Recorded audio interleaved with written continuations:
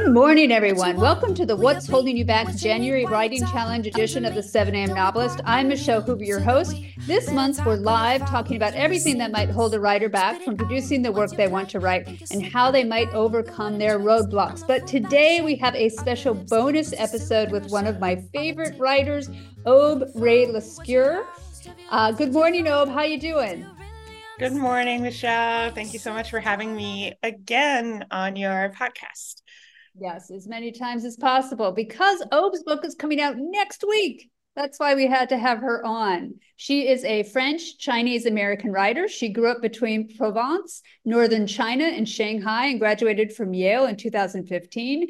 She worked in foreign policy before becoming an itinerant writer. Her debut is called River East, River West, and it is launching on Tuesday, January 9th. And she's doing a special interview and reading on January 11th at the Grub Street Porter Square bookstore. And so if you're in the Boston area, I do recommend that you attend that event on the evening of the 11th.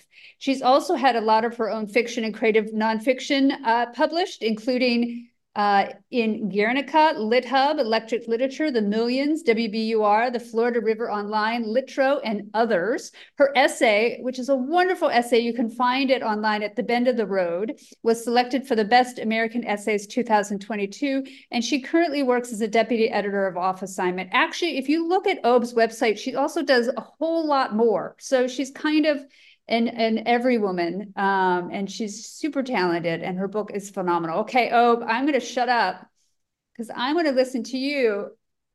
How are you feeling a few days, well, week before your launch? How have you been? It is now less than a week to my launch, 6 days to be exact. Not that I'm counting or anything. And this is very, very counterintuitive, but I am feeling more freaked out than ever. I thought, 3 months out or 6 months out, I thought that this period right before my launch would be like the best days in my life. The period of anticipation right before the book comes out, where I feel like I'm just the hottest person alive and this amazing thing was going to happen. And I would just be on cloud nine. And to be honest, the more the countdown approaches the actual publication date, the more I felt dispirited, anxious, extremely stressed, suddenly pondering the greatest existential questions in life. Like, does this matter at all given what's happening in the news? I thought my life was going to change in radically different ways and it was going to be this huge milestone, but is my life actually going to change in any substantial way? What am I even going to do next year? Where am I going to live? Who does this make me become? And all of these questions are just bubbling up. And I think, to be also very honest about the publishing side of this, there's this ravenous, monstrous appetite for, is my book getting enough attention? Am I getting enough attention?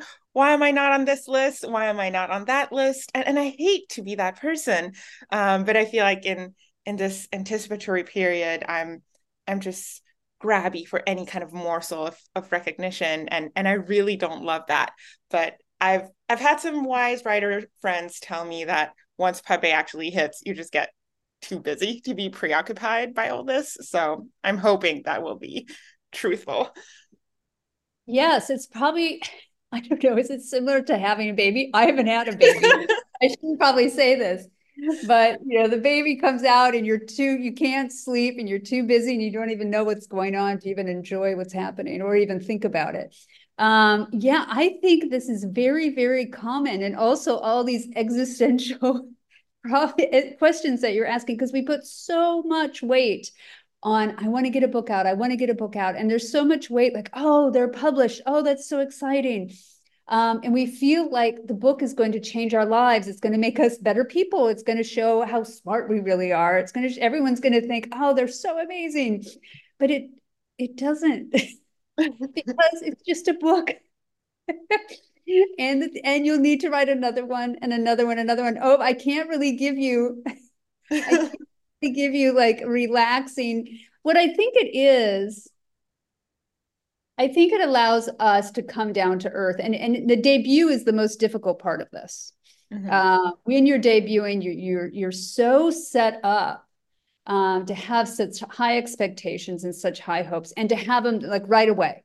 Like you have to be on that list, oh, the book only really lasts a month, that sort of thing, which actually isn't true, especially isn't true these days. A lot of books are getting, what's the book I was reading about lately? Oh, it was the book about the woman who wrote about an octopus as a protagonist. It was in the New York Times, and I guess it did okay in the first months it came out. And then several months later, I think someone on TikTok or someone else named it as a favorite book of theirs, and then people started picking it up and recommending it, and so it started to get a lot of attention, carried on by recommendations of people, and also independent bookstores. So she started really getting hit, and now it's back on the bestseller list. So you don't have to hit it right out of the ballpark right away, but it does make you think about, yeah, what am I doing with my life? Why I'm spending so much time at this? Why hasn't it changed me more than it should have? And I think I'm going to say that I think those are good questions to have, because I think they're going to help you write your next book. I think it'll help you stay grounded. I think it'll help you put writing a book into the context that it needs to be. I mean, it really can't be this big shiny thing that changes your life. Otherwise, I don't think you'd ever write again. I just don't think you'd ever get there, honestly. And the thing is, I think a lot of people think that's going to solve various problems that they have, like, I don't know, not having a personality, or having too much of a personality, or whatever. And it actually doesn't. Luckily, Aube, you don't suffer from those personality problems, and you have a lot else going on for you, so you don't need to worry about that. But some people really feel like, oh, this is going to make me me. Now, it is nice to say, oh, I have a book published. But then, of course, people are like, oh, have I heard of it? Or, oh, have I read it? And you'll be like, with my book, The Quickening, everyone thinks that it's either Anne Enright's The Gathering, or they think it's, what is that famous book? A really famous older book, the name of which I've totally forgotten. That everyone thinks it's the book. Oh, I've heard of that. And I have to tell them, yeah, I don't think you have. You've heard of it. So what do you do? I mean, I really do think it's not a terrible thing to confront these questions, to confront why am I doing this, to confront who am I now, because I think it's going to help you write your next book. Because I just don't think you can write if your head is in the sky and you're floating away. I mean, there's a lot of writers whose first book does do enormously well. And, I was thinking today, I was like, Julia Phillips doesn't have another book out yet. There's a lot of writers, they just get stuck with that second book because the first book is such a big hit. And actually, who was the Gone Girl, right? The mystery writer. I don't think does she have another book? So it was such a hit that you get stuck. It stops you right in your tracks. So I think we forget that. I mean, in many ways, this is a job. And in many ways, we're constantly growing and moving forward and becoming better writers, and constantly searching through those human connections of what does it mean to be living? What does it mean to write? What does it mean to reflect the world? And I think those are good questions to have, because I think it means that you are going to be writing about the real thing. Probably none of that helps. No, it's so helpful. And also, I think Julia Phillips has a new book coming out. Oh, good. I'm glad. This year, so hooray and inspiration. But what you said about the second book or continuing to write, honestly, that's been the only thing that has offered me any grounding in the past months, is thinking about writing my next book, not actually writing it, because I'm incapable of mastering the mental sanity and energy to write it. But it truly feels like a salvation at the end of this process, instead of a daunting task. So instead of being like, oh crap, I have to start writing my second book after all this. I think I see it as once I recuperate from all of these crises of identity and purpose and just busyness, hopefully in the next few months, maybe that's totally delusional, but hopefully I I can return to project number two, which I have started. I have a few chapters, but it feels alive. And and Good. that reminds me of kind of the long-term purpose of this all, that I care deeply about improving as a writer. I care deeply about putting something out in the world that I'm proud of, that deserves to be read. Um, I do care about the art of it, and I have to remind myself of that because right now I am just consumed by the business side of it and the attention economy and Yeah. everything we just discussed. So I have to say I was delusional 6 months ago or a year ago. I was like, I'm gonna have a whole draft, a revised draft of novel number two ready before my first novel gets published. Yeah. It's just gonna be kind of ready to go as a first book comes out, and that just that just hasn't been the case. I spent about a year thinking and plotting novel number two. I was really, really set on having a whole outline, a whole plan, having all of the characters down because I suffered a lot in my first book from not having a fully set plot or character arcs. And I was constantly kind of cranking it back into the writing process. And I think that was very challenging with the writing of the first book. So I went the opposite direction. Maybe this is very, very related to the what's holding you back question is what was holding me back with book two was I need this to be kind of perfectly planned before I start writing so that I can avoid and bypass all the troubles of, not having enough momentum, the pacing being wonky, the plot not having legs. And I just didn't write for a whole year. I was just planning. And that didn't work for me. I mean, I do have more of an idea of what the novel is. But I needed to just start, rambling first drafts in order to get it going. So I kind of jettisoned my first strategy and I wrote a few chapters over the summer and then I started slowly writing a couple more scenes over the course of this past fall just to keep it alive. Yeah. I'm I'm That's I'm someone who great. sets very low bars for myself. That helps me achieve my Good. goals more than setting very high bars.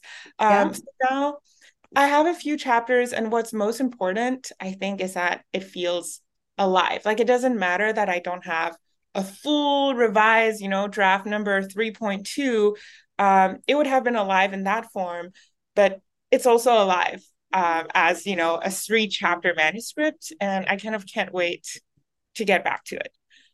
Oh, that's good. I mean, that's what I felt too. Like, I think especially with my first one, because I traveled a lot. I was driving around the Midwest all over the place because we were hitting the Midwest big because it takes place in the Midwest. Mhm. Um, and I named my car to make it fun, but I was driving a lot and not eating well. And I think probably drinking a couple glasses of wine a night, which is also not very healthy when you're doing a book tour. But I just wanted to get back to the quiet. Mm. I just wanted to get back to my desk, which I was surprised at because when I was writing at my desk, I was always thinking, I just want to get this damn thing done so that I can prove to myself that I can do it. So I can prove to the world that I can do it. And so I actually think I've always thought, and I've said this before, possibly on this podcast, but I've said, I do think that's the mark of a true writer, that you actually just want to get back to work. Mm. Uh, and I think that's actually really good for you. And the idea of, I've heard this too. Actually, Nancy Crociere, I think, was talking about the same thing. And I've heard this from other people working into second novels. I just want to plan it all out so I don't have the same problems that I had before. And the problem is, you're every book is its own monster. You're still going to have to hit different obstacles. You're still going to have to solve different problems. Mhm. Some books do well, really being really planned out, and some books just don't. I planned out my second book more, but this last book I had planned out, and I had to ditch the plan entirely and write it just by the seat of my pants, and that made it more alive, as you're talking about, because it's just what the book needed to be. And I'm much happier with it because I was just kind of paying attention to what it was becoming as it was becoming. I think the fact that you've even started a second book is excellent. And you can disappear into that, when you're at a hotel or wherever you're going or whatever you're doing to promote this book. You can disappear into that, take some notes, just even or think about it. That's going to help you hugely. Some people wait until after the first book is all launched and out before they do the second book, and I think that's a dark place.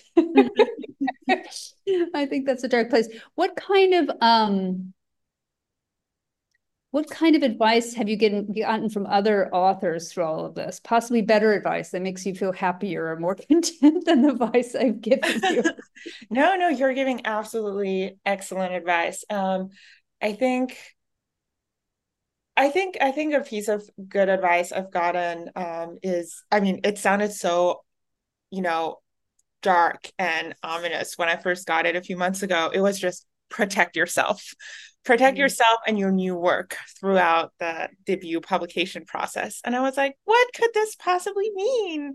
Protection is such a, loaded, scary term. And now I think that kind of treatment of this stage as kind of a mental health crisis, if you're like me, and that's kind of the form it takes, and just really being gentle with oneself, and also kind of recognizing that perhaps the publication cycle is dictating some of these moods and some of this busyness, and that on pub day, um, things things will change or hopefully change. I had a writer write to me recently that it's like flipping a switch on that day, but the day before pub day is actually the worst. It's the one where you're absolutely freaking out the most because everything is abstract and anticipatory and not real.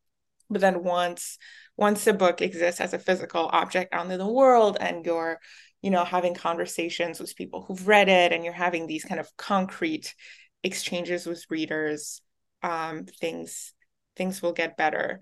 But yeah, I have I have to tell you about the drafting of book two this summer, how I got a few chapters done.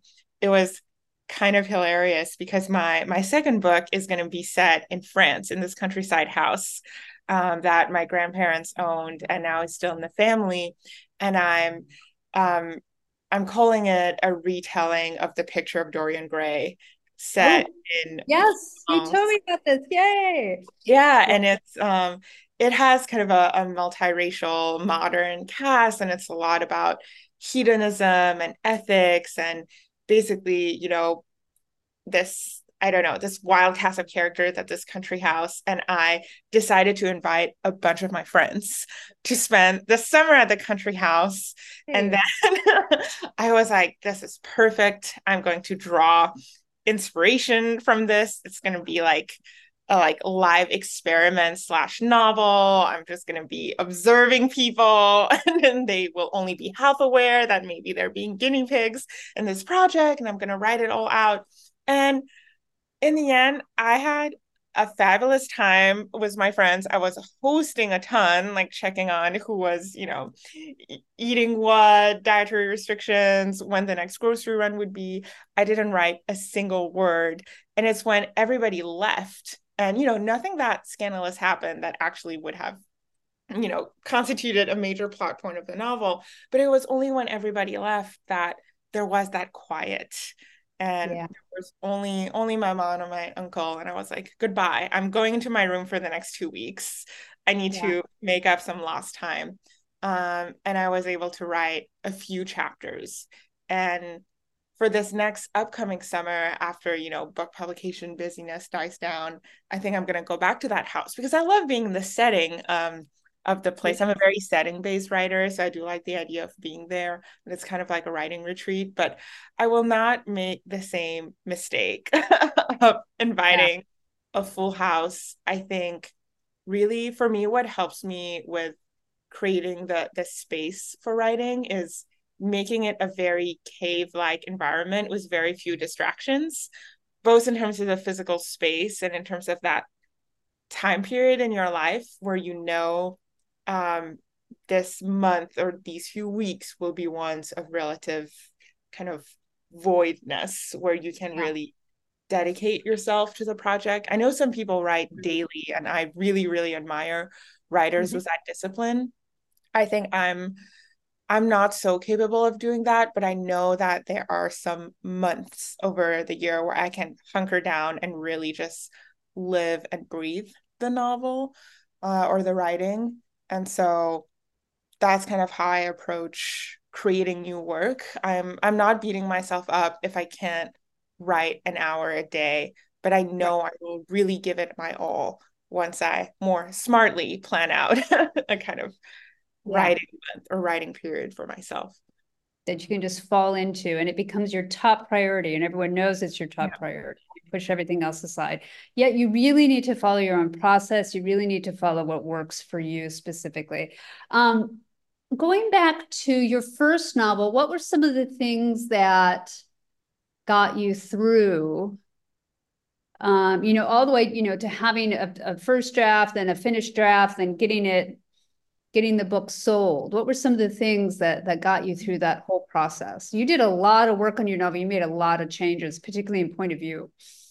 Yeah, I rewrote major. I mean, I basically rewrote my entire novel several times over. And I think for me, classes and accountability were really huge. And I didn't go to an MFA program or grad school of any kind for book one, but I did move to Boston and I knew about Grub Street, including including the novel incubator from day one. And it was kind of my goal to create enough of a manuscript to apply and get in. So I took quite a few classes, including a generator class where you just basically send 5 or 10 pages to the instructor every week.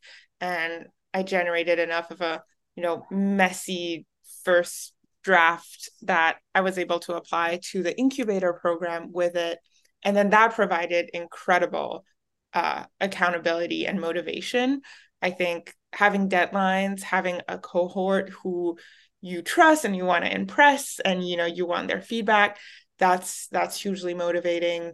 And that's honestly the advice I give to any of my writer friends who are in a similar process. Like, you don't need to apply to grad school or do something that feels like a major life Yeah. change, but if there is some kind of a long-term workshop class at your local writing center or online nowadays, you can find some classes like Yeah. this online. Do it, because I truly couldn't have done it without the incubator program. And then afterwards, I think our year ended right as COVID hit, and we weren't even able to have our last few classes and the final reading, but our class kept meeting for many months after the program ended, throughout the early days of the pandemic. And I think that kept me writing, kept me revising. And then, like many people, I hit a really dark period in late 2020, early 2021.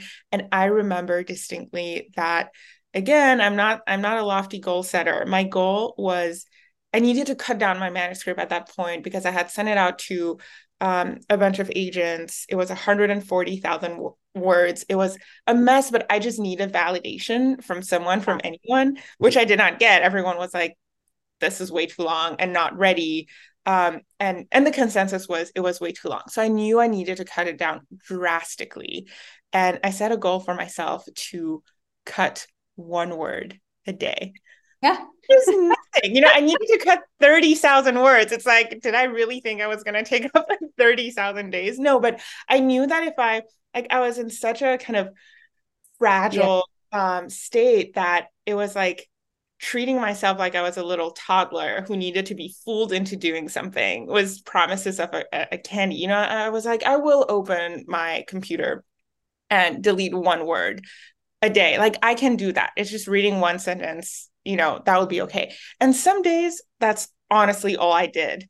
Yeah. And some days I would open that document and then lo and behold, I had, fooled myself into actually sitting in front of the computer for a couple hours and cut out a bunch of stuff. So with the 1 word a day strategy over the course of, 5 or 6 months, I was able to eventually cut 30K words. And then I queried agents again, and it worked like a charm. Like this time, I had a lot more success with querying agents. I was able to get offers and eventually land my current agent. And that all came from my very, very low bar of cut 1 word a day. So I feel like write 1 word a day would also work. Yes. Yes. Yeah, I sometimes tell people, or even just write for 1 minute a day, Mm-hmm.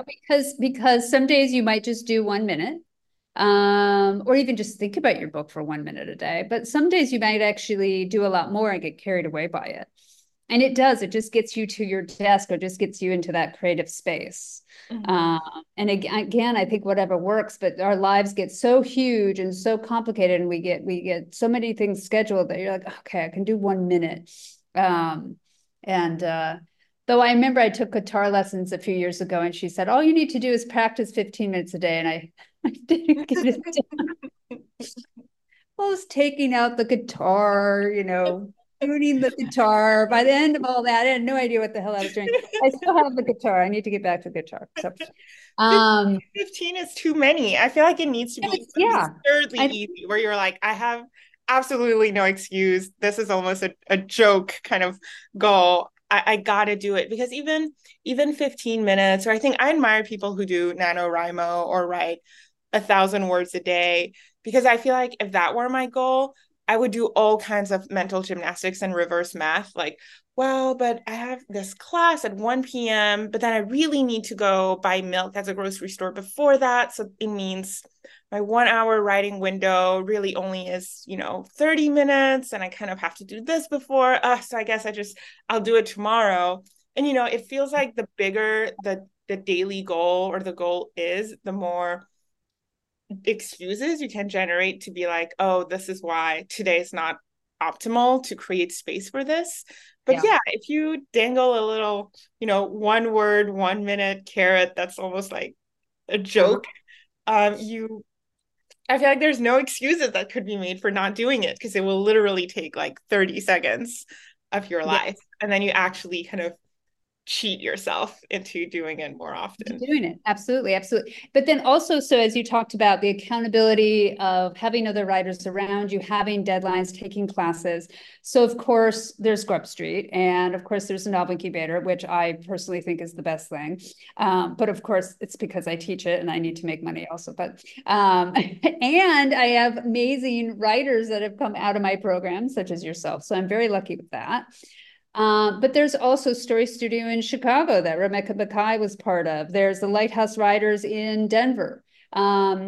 There's Gothic writers in New York. There's a lot of different places all over the United States and then outside the United States, and a lot of them also have online programs. And there are a lot of writers communities now too that are just doing accountability groups, or doing writing cafes and meeting up together and writing just an hour or two a day. So if you do search on your Google, you can find this stuff and find ways to make that connection. That's one of the reasons why I wanted to do the 7 a.m. novelist, just to kind of give people kind of give people some information, give people a sense of support, and of coming together. But there's lots of other things that you can do too, to find, because there's just lots of people that are looking for it too.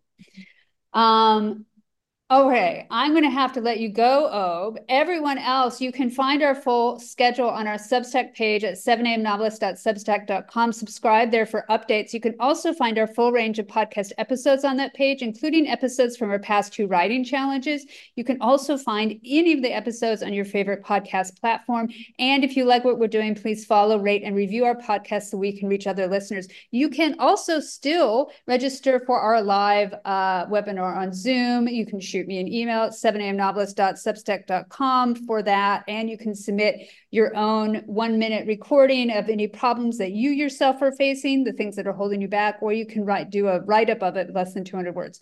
And I probably said that 5,000 times already on this podcast, but I want to hear from Aube last. Aube, do you have any recommendations for other writers that are struggling? It could be they're struggling with existential angst, doubting who it could be they're struggling even to cut that one word. Anything that you might tell them to kind of keep them going in these dark days of January? I think my advice is take it easy on yourself. Aim low if that's what you got to do. It's okay sometimes to aim low and to protect yourself, and read something you love just to remind yourself why you love literature and what motivates you to do it. And reading can be a form of self-care and of production. Mm-hmm. I think it's very inspiring. I think people forget about that. Reading stuff that you admire puts you back into that place of, oh, this is what I want to do. And this is why I want to do it. And this is the whole point, to make something like this.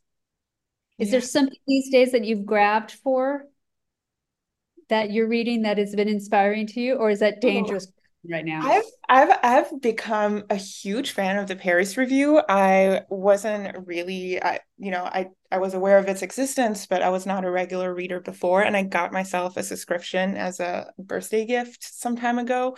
And it is a beautiful, beautiful magazine and website.